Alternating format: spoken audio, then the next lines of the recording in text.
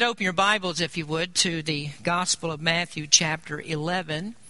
And we do have this wonderful opportunity to begin the new year of 2012 on a Sunday morning. And I don't know of a better way that we could start the new year than to be right here in God's house worshiping Him. This is a good start. And if you have made any New Year's resolutions, then surely I would hope that the one that's at the top of your list is that you will do a better job of serving the Lord in the year of 2012. That this year will be a greater year of dedication to God's work. And we're really looking forward to the many blessings that God has for our church in this year. Now, I'd like you to look, if you would please, in chapter 11 of Matthew. We're going to begin reading today in verse number 25. If you'd stand with me, please, as we read God's Word. And when we're finished reading this, keep your Bibles open because we have quite a bit more Scripture that we're going to look at today that we want to read together.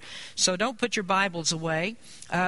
Matthew chapter 11, beginning in verse 25. At that time, Jesus answered and said, I thank thee, O Father, Lord of heaven and earth, because thou hast hid these things from the wise and prudent, and hast revealed them unto babes. Even so, Father, for it seemed good in thy sight.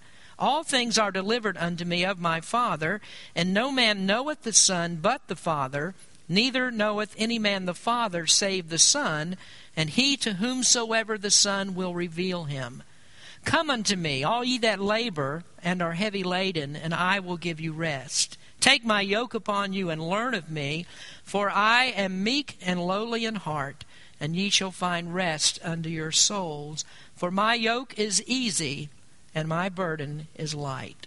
Heavenly Father, thank you so much for your word, and we thank you, Lord, for each one gathered here today. Open up our hearts to this message. In Jesus' name we pray. Amen. You may be seated. I thought about what I should preach on this Sunday morning, and in years past I have chosen a text from Scripture that would deal specifically with the new year. And most often those kinds of texts have something to do with resolving ourselves to commit ourselves to greater service of the Lord, to more holiness in our lives in the new year. One of the popular texts for a New Year's sermon is in the Old Testament book of Exodus chapter 12. And there the Bible describes the beginning of the new year for Israel. The month that Israel left Egypt was to be marked off as the beginning of the Jewish calendar, and it was during that month that the people of Israel would celebrate Passover. On the 10th day of the month, they would take a lamb, and they would inspect that lamb, they would put it up, they would choose the very best from their flocks. This was to be a lamb that was the best of their animals, and they would keep that lamb up for 4 days to examine it, to make sure that there was no defect in it. And then on the 14th day of the month, the beginning of the year in the Jewish calendar, they would sacrifice that lamb, and then they would celebrate Passover. And so the Jewish year began with a celebration of the deliverance from bondage in Egypt, and that Passover lamb, of course, was emblematic of Jesus, who is the Lamb of God that would one day come and then end the bondage of sin forever. So how could they have begun the new year in a better way than that? Just really thinking about how that they belong to God. They were reminded they are God's people, and it was by God's mercy and His grace that they were led to their freedom. And so Exodus chapter 12 is really a great passage to look into and to study at the beginning of the new year. But I've really been looking forward myself to preaching this message to you today. Sometimes on Sundays, I don't know what it is, but on Saturday nights I have sometimes weird dreams, and dreams that just sort of throw me off, so that I wake up and I don't even realize sometimes it's Sunday morning, and I have to get myself reoriented to what I'm going to do. And I just have these weird dreams that come, just things that have nothing to do with what we're going to do on Sunday. But this was a particular time, as I think about this sermon, that I was really looking forward to getting into the pulpit and just saying what God would have me to say, reading from this passage of Scripture and trying to explain to you what God has in His Word for us. Now, this is really a great passage. I think it's a good text for us to begin this year with. The entire Gospel of Matthew is the fulfillment of the Old Testament promise that God would send a Savior into the world. Matthew chapter 1 begins with that, or has that great verse in it, chapter 1, verse number 21, that describes how that Mary was going to have a baby. An angel appeared to Joseph and told him this, "And she shall bring forth a son, and thou shalt call his name Jesus, for he shall save his people from their sins." And so Jesus came, and that promise was fulfilled. And this gospel account is the story of Jesus' life, of his death, and of his resurrection. And according to Scripture, that is the means by which we are saved. And the entire Bible is written to get us to this point that we understand what God has done to make salvation possible for a world of guilty sinners. Now, in our text here today, Jesus issues an invitation for sinners. He invites people to come to him for salvation. He tells them that there is rest for their weary souls. If they will come to him and they will learn from him, they will receive rest. Next week we're going to talk a little bit more about what that word rest means. But if there's anything that we really need for this coming year, it's to rededicate ourselves to this invitation that Jesus gives, and that is to reach people with the gospel. We need to be busier than we've been before. We need to be busier than we were in the last year. We have a responsibility to reach people with the gospel. People can't be saved without it, and God has put this church here for that purpose. So every year is to be a greater year of reaching people for the Lord.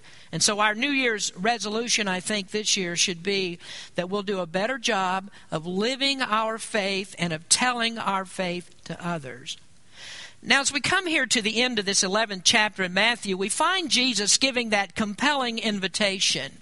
And the invitation is truly remarkable in the context, because we've just finished up a section in which Jesus rebuked the cities of Galilee, Chorazin, Bethsaida, and Capernaum, and he gave them this horrifying promise that they were going to be judged without mercy. In fact, we discussed that in the previous messages, that judgment upon those cities, and it would be very severe. These were cities in which Jesus did many of his mighty miracles. People could see him, they could hear him, they had the opportunity to believe in him. And the Scripture tells us, or shows us here, that their condemnation would be more severe than for people that have never heard the gospel of Christ. And that's because with greater revelation comes greater responsibility. And I say that this passage is remarkable in its context because after Jesus announces that severe judgment that would come upon those cities, he then turns and invites them to come to him in belief, to come to him for salvation. Now, it's always right for God to do what he wills with the sinner. At this point, what God could have done, he could have shut it all down. He could have done nothing for these people. But here we find that God is gracious to draw these very same mocking, apathetic, unbelieving sinners to him for salvation. Now, what we have in these scriptures is really a very perplexing problem. This theology, the theology of this passage, is the subject of nearly 2,000 years of debate. This is a meeting place of one of the most difficult problems that theologians have sought to resolve, because here we find in these verses the electing grace of God meeting with the human responsibility to accept the open invitation of salvation. Now, verses 25 through 27 are actually about sovereign election. Now, we're going to talk about that in this part of the message, and that might leave some people with the argument, well, what can I do? What can I do? If I'm not one of God's elect, then I cannot come to Christ. And that's the objection that's laid at the feet of the doctrine of election. And so we have verses 28 through 30 that counterbalance that. We have an invitation to come to Christ. And all that a person ever needs to concern himself with is how will he respond to that invitation. Both election and human responsibility are taught in this passage, and we can't ignore one to try to explain the other. We can't take one and favor one of these and leave the other out. Both of these are taught, And if we can never reconcile this with our finite mind, it does not change the fact that both of these have their place in Scripture. Now, I just wanted to add that note, because if you don't like this part of the message, just remember there's more to come. There's more to come in next week, and I'm happy to include the invitation that Jesus offers to every single person without exception. Now, we're going to examine Scripture today, and I promise I'm not going to say anything that is merely my opinion, but we're going to look at this from the Word of God. So let's begin here with verses 25 through 27. That's what we're going to talk about today.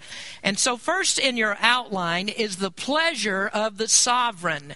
The pleasure of the sovereign. Jesus says in verse 25, I thank thee, O Father, Lord of heaven and earth, because thou hast hid these things from the wise and prudent, and hast revealed them unto babes. Even so, Father, for it seemed good in thy sight.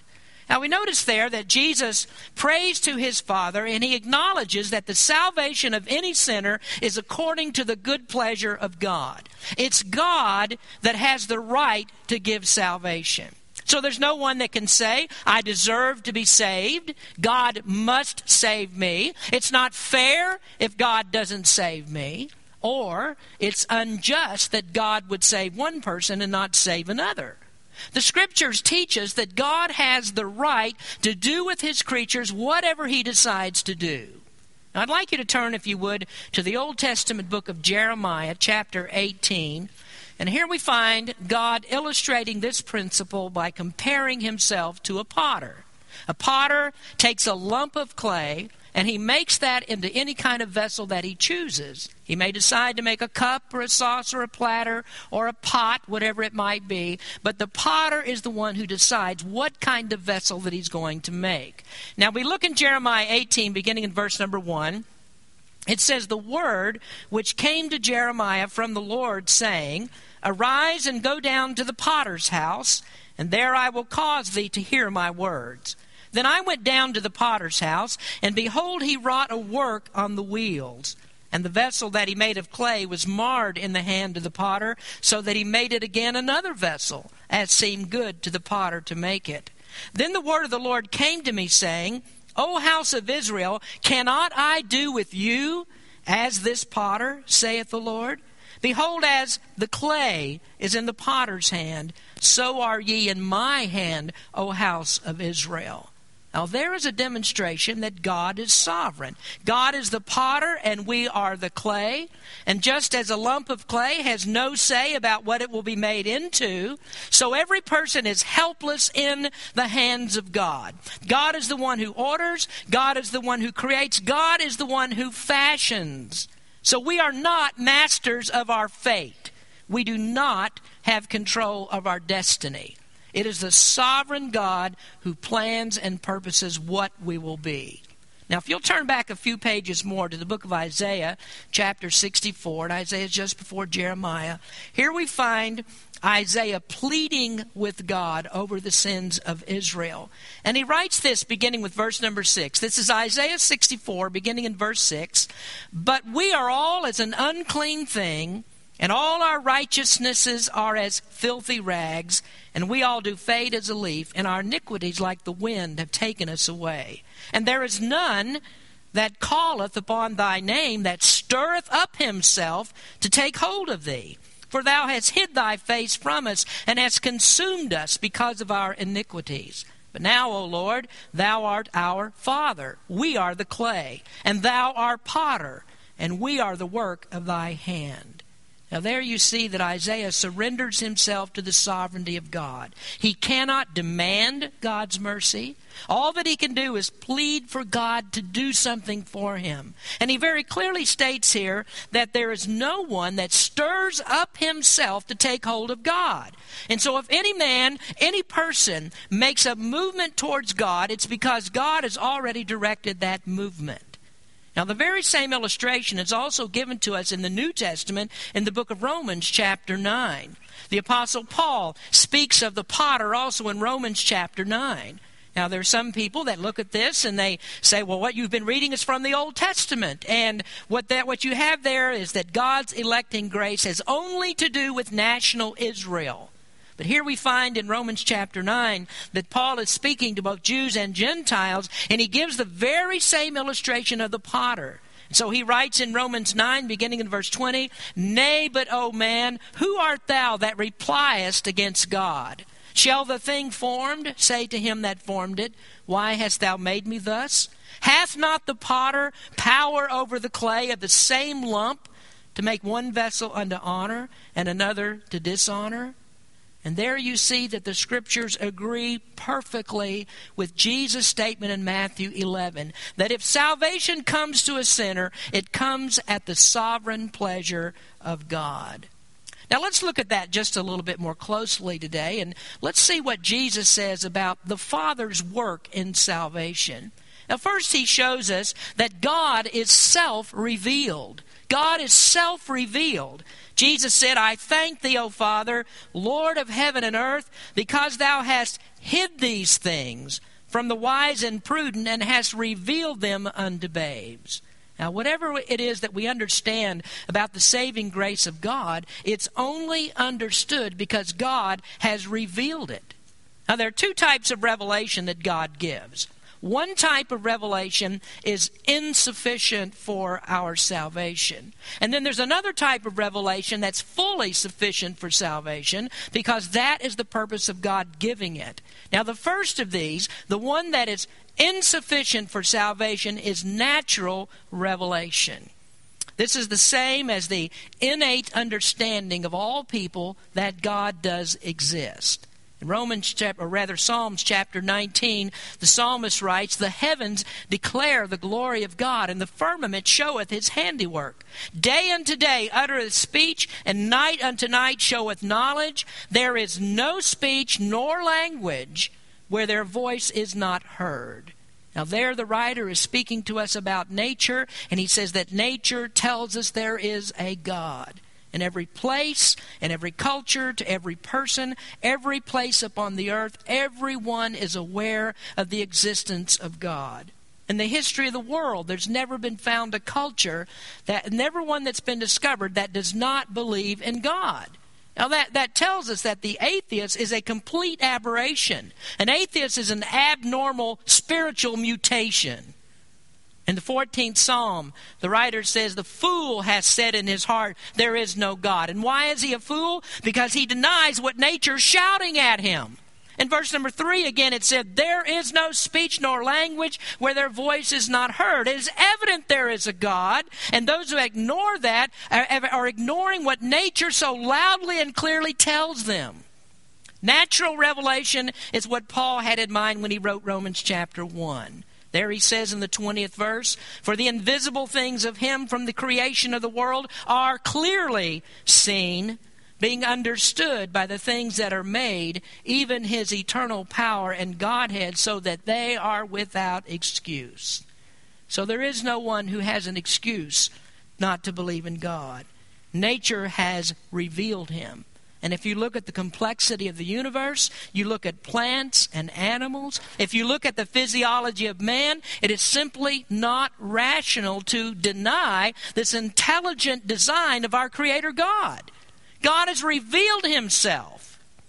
Now, those that Jesus was preaching to were not in denial that God exists. They claimed that they were children of the God that exists. But that natural revelation is not sufficient to bring us to salvation. It's not sufficient to show us that there truly is a God, or truly is a God that can save us. Now, millions of people around the world, even billions of people, will die and they'll go to hell believing that God exists. The few fools that have educated themselves beyond their intelligence to say that God does not exist, they're also going to die and go to hell. And that's because natural revelation is never going to lead us to salvation. There's more that's needed.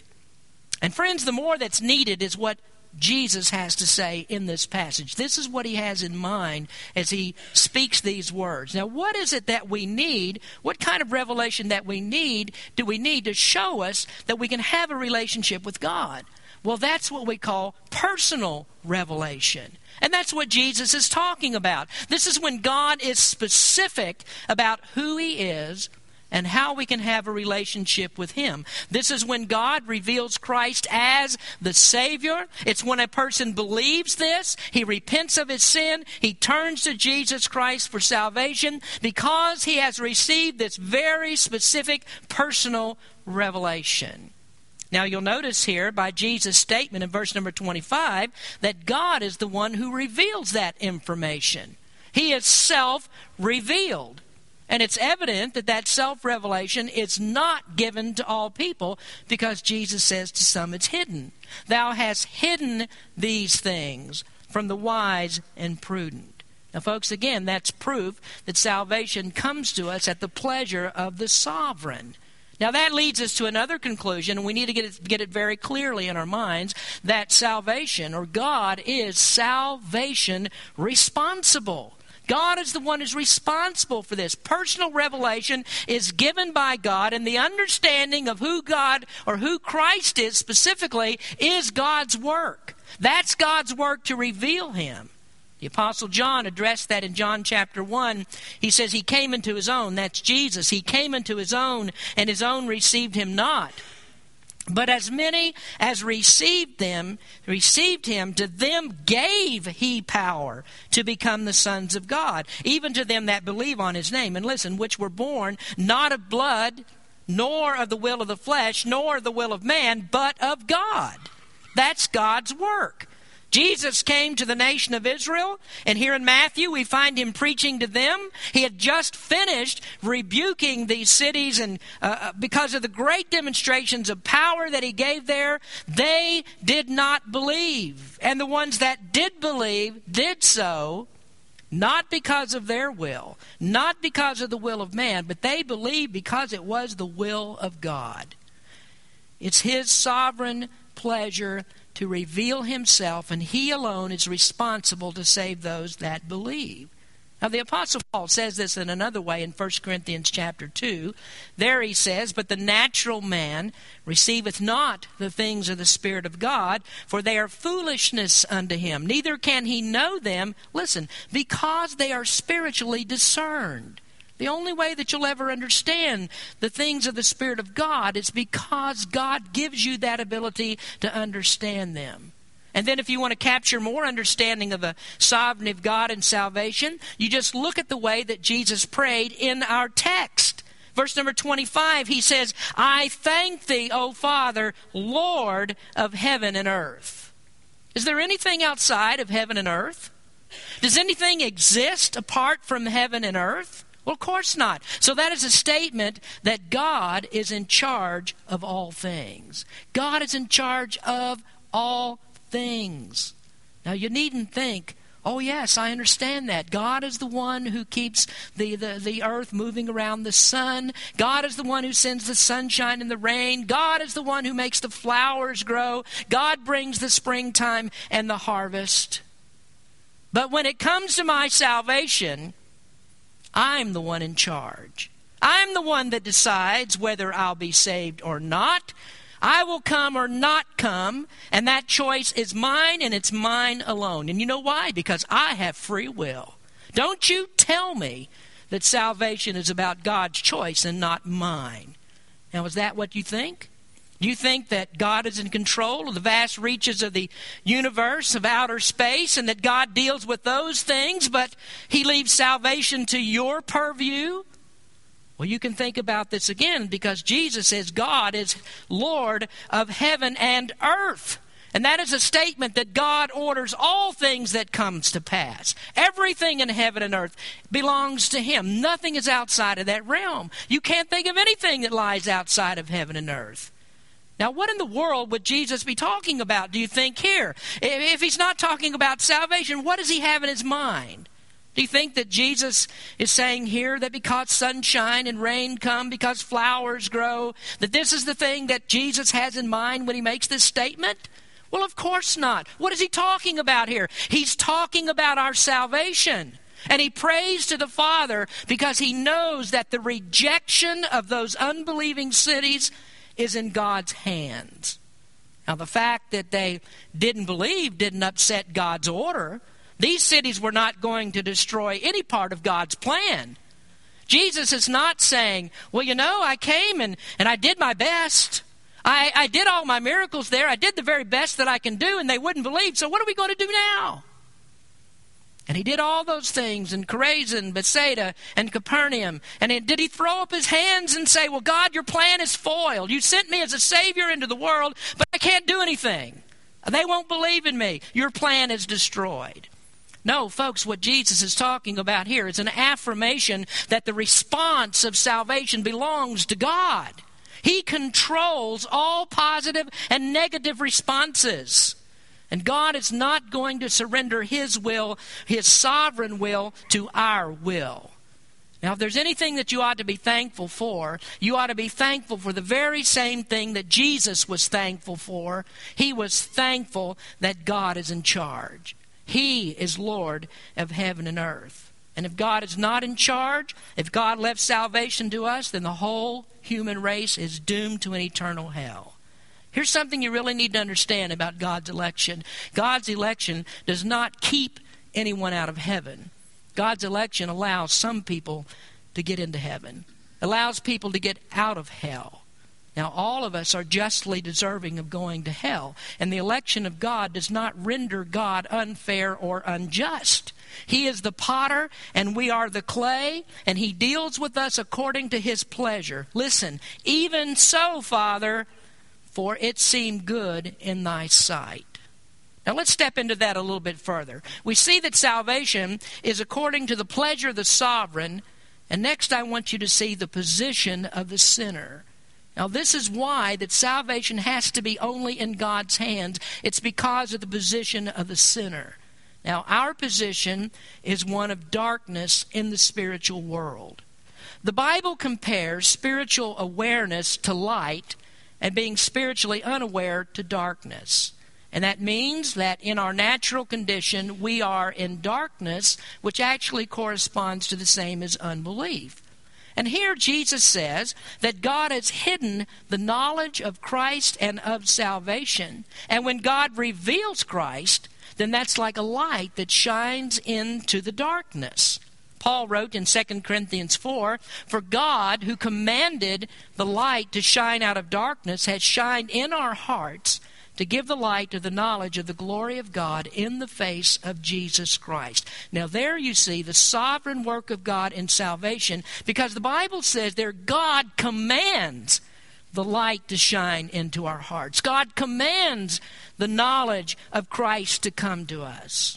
Now the light of Christ is shining all around. It was shining in Israel. Jesus was there. But it was only when God opened up people's hearts to believe it that they could see that light. Now, here Jesus shows us something about the sinner. He shows us first that we are ignorant of God's way. People are ignorant of God's way. He says, thou hast hidden these things from the wise and prudent. The wise and the prudent are the same ones who think that they can know God by human intelligence. Wise and prudent is the same as saying intellect and understanding. These are people that think that a relationship with God is possible or is attainable by figuring out who God is and then applying that worldly wisdom to the problem. And this is no different from those that believe that making an intellectual choice is the means of salvation. Now, it's evident that an intellectual choice was not enough for the people of Chorazin and Bethsaida and Capernaum. Now, if you want to look at it that way, what is it that kept those people from believing? Why didn't they believe in Jesus? They'd seen all of these mighty miracles. They had already admitted that He was unlike anybody they'd ever seen before. So where would their intellectual choice lead them? Where should it have led them? Well, the reasonable thing, of course, would be for them to believe. Isn't that the reasonable thing?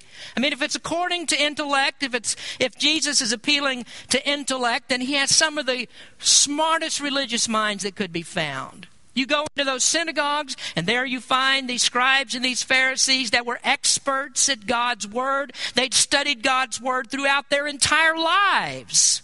The scribes were responsible for giving the writing down and giving this law. They were experts in the law. The Pharisees were experts at applying God's law.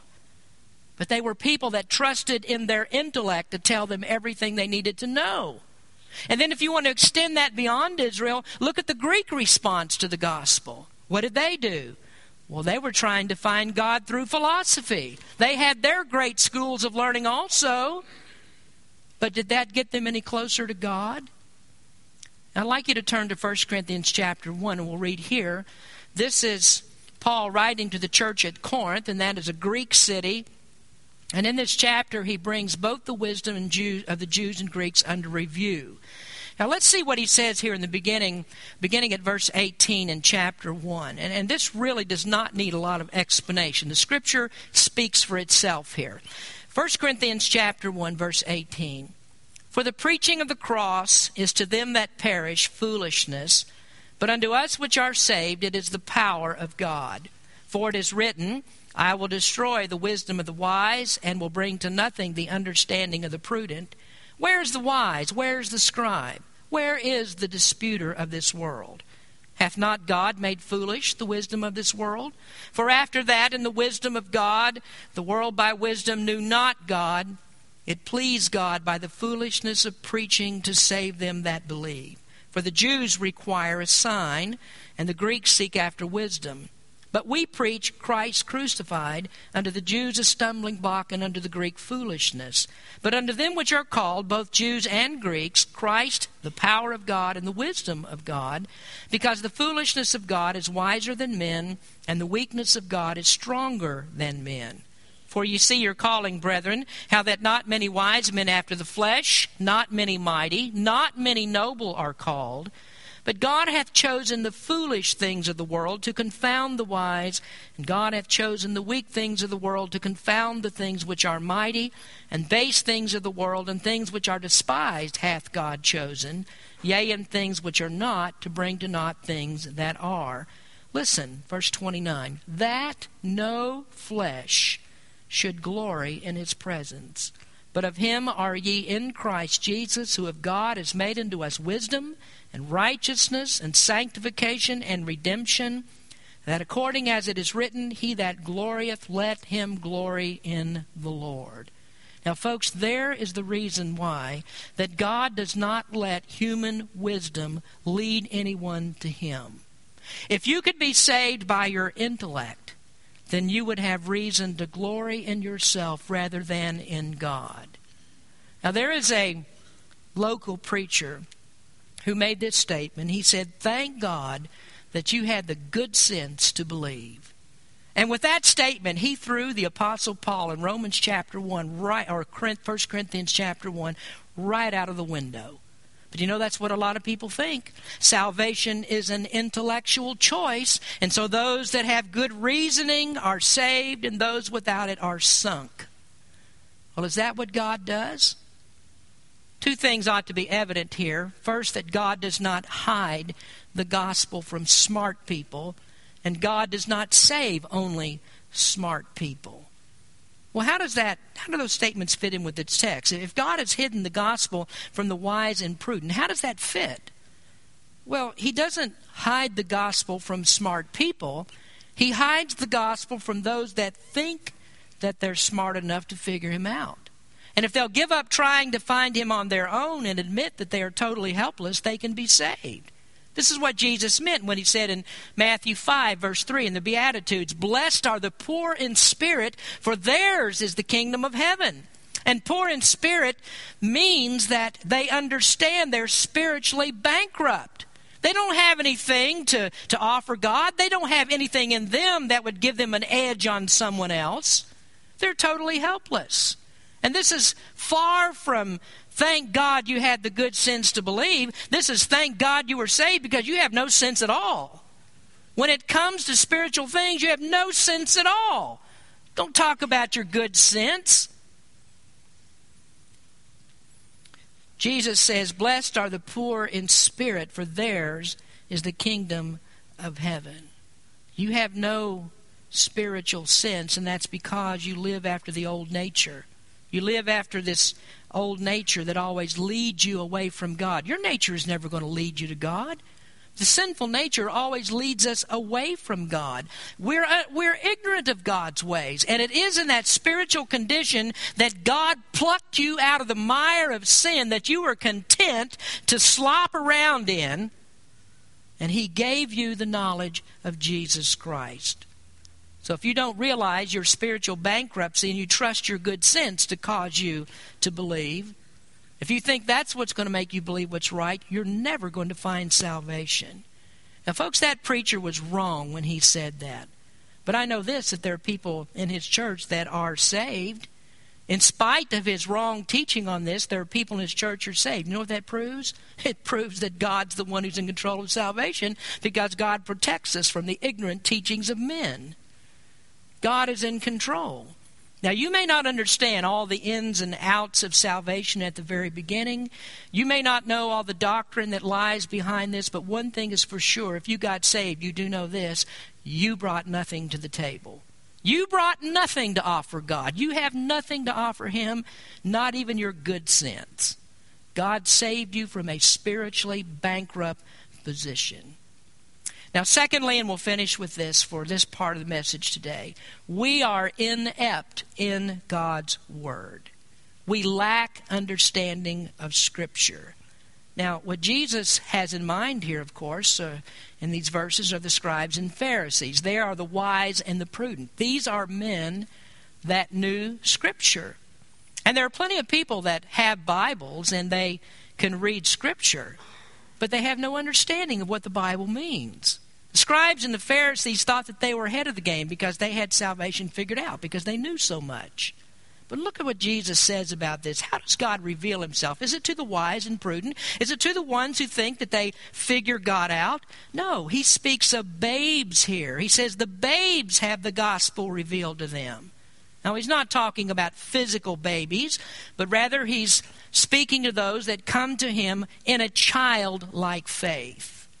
Now, if you'll turn over a few pages here to Matthew chapter 18, we can see here how that God says that people must come to Him.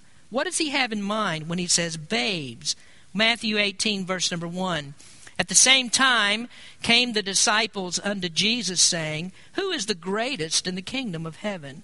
Jesus called a little child unto Him, and set him in the midst of them, and said, Verily I say unto you, except ye be converted, and become as little children, ye shall not enter the kingdom of heaven.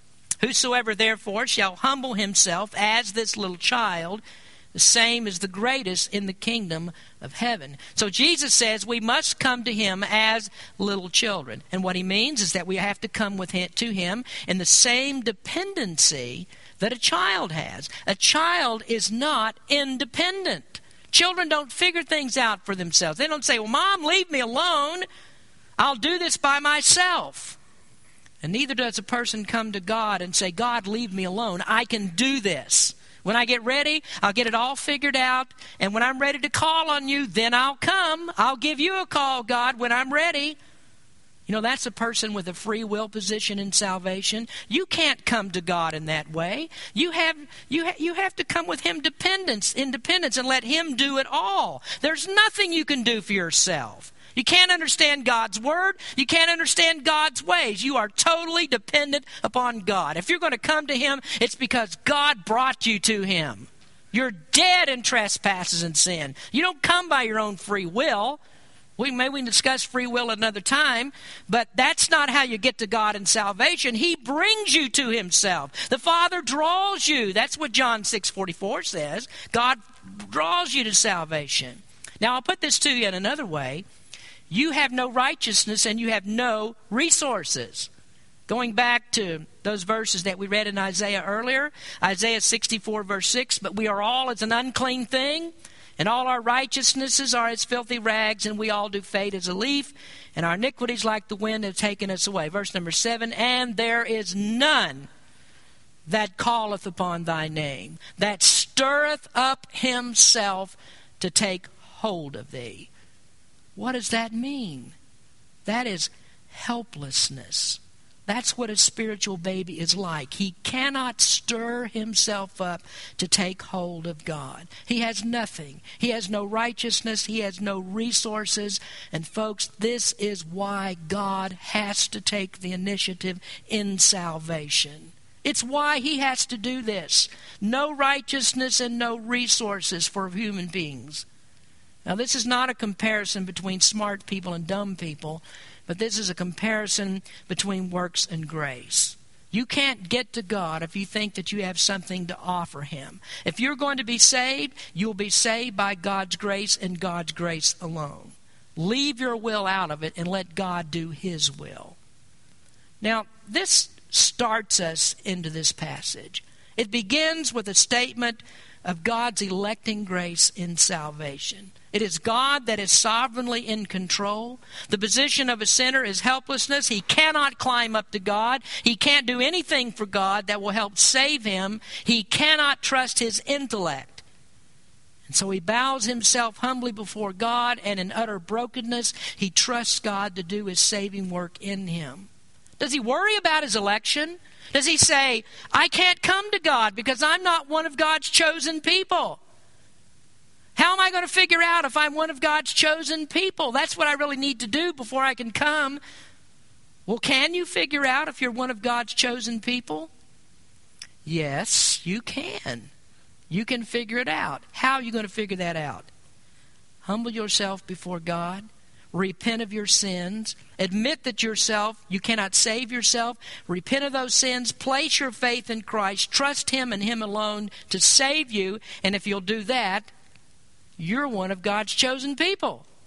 That's how you know that you've been chosen by God. Now, you didn't make yourself that way. You didn't make yourself believe, because it's God that chose you to salvation.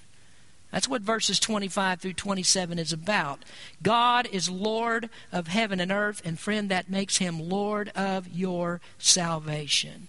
And thank God he's in charge, because if I'm in charge, I mess everything up. I'll mess salvation up, and so will you if you're in charge of it by yourself. So you didn't make yourself believe. God draws you. God has elected you to that salvation. So remember this, folks, as we close our message today. God is God all year long.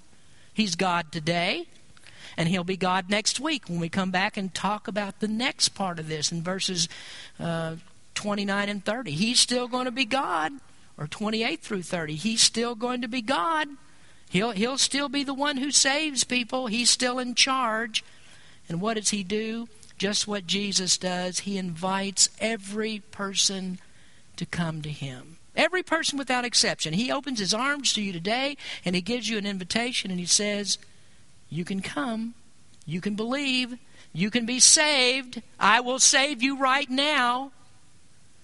And you don't worry about, am I chosen? Should I not make this decision? Should I come? Should I not come? Am I really chosen? I can't come. I'm not chosen. No, God says, come. Just come. Believe me. And that's when you know you're one of God's chosen people. Let's pray. Heavenly Father, we thank you for your word. We thank you for such profound truths that we find here. And we can't reconcile all of this in our own minds. We don't know how that before the foundation of the world that you chose us to salvation. We don't understand how you did that. And then at the same time you tell us that we must come, that we have responsibility to believe, and we are condemned if we don't believe. Maybe we'll never be able to reconcile that in our own minds, and I don't pretend that we can. But we believe what your word says, and we trust what your word says. You say that if we believe, we will be saved.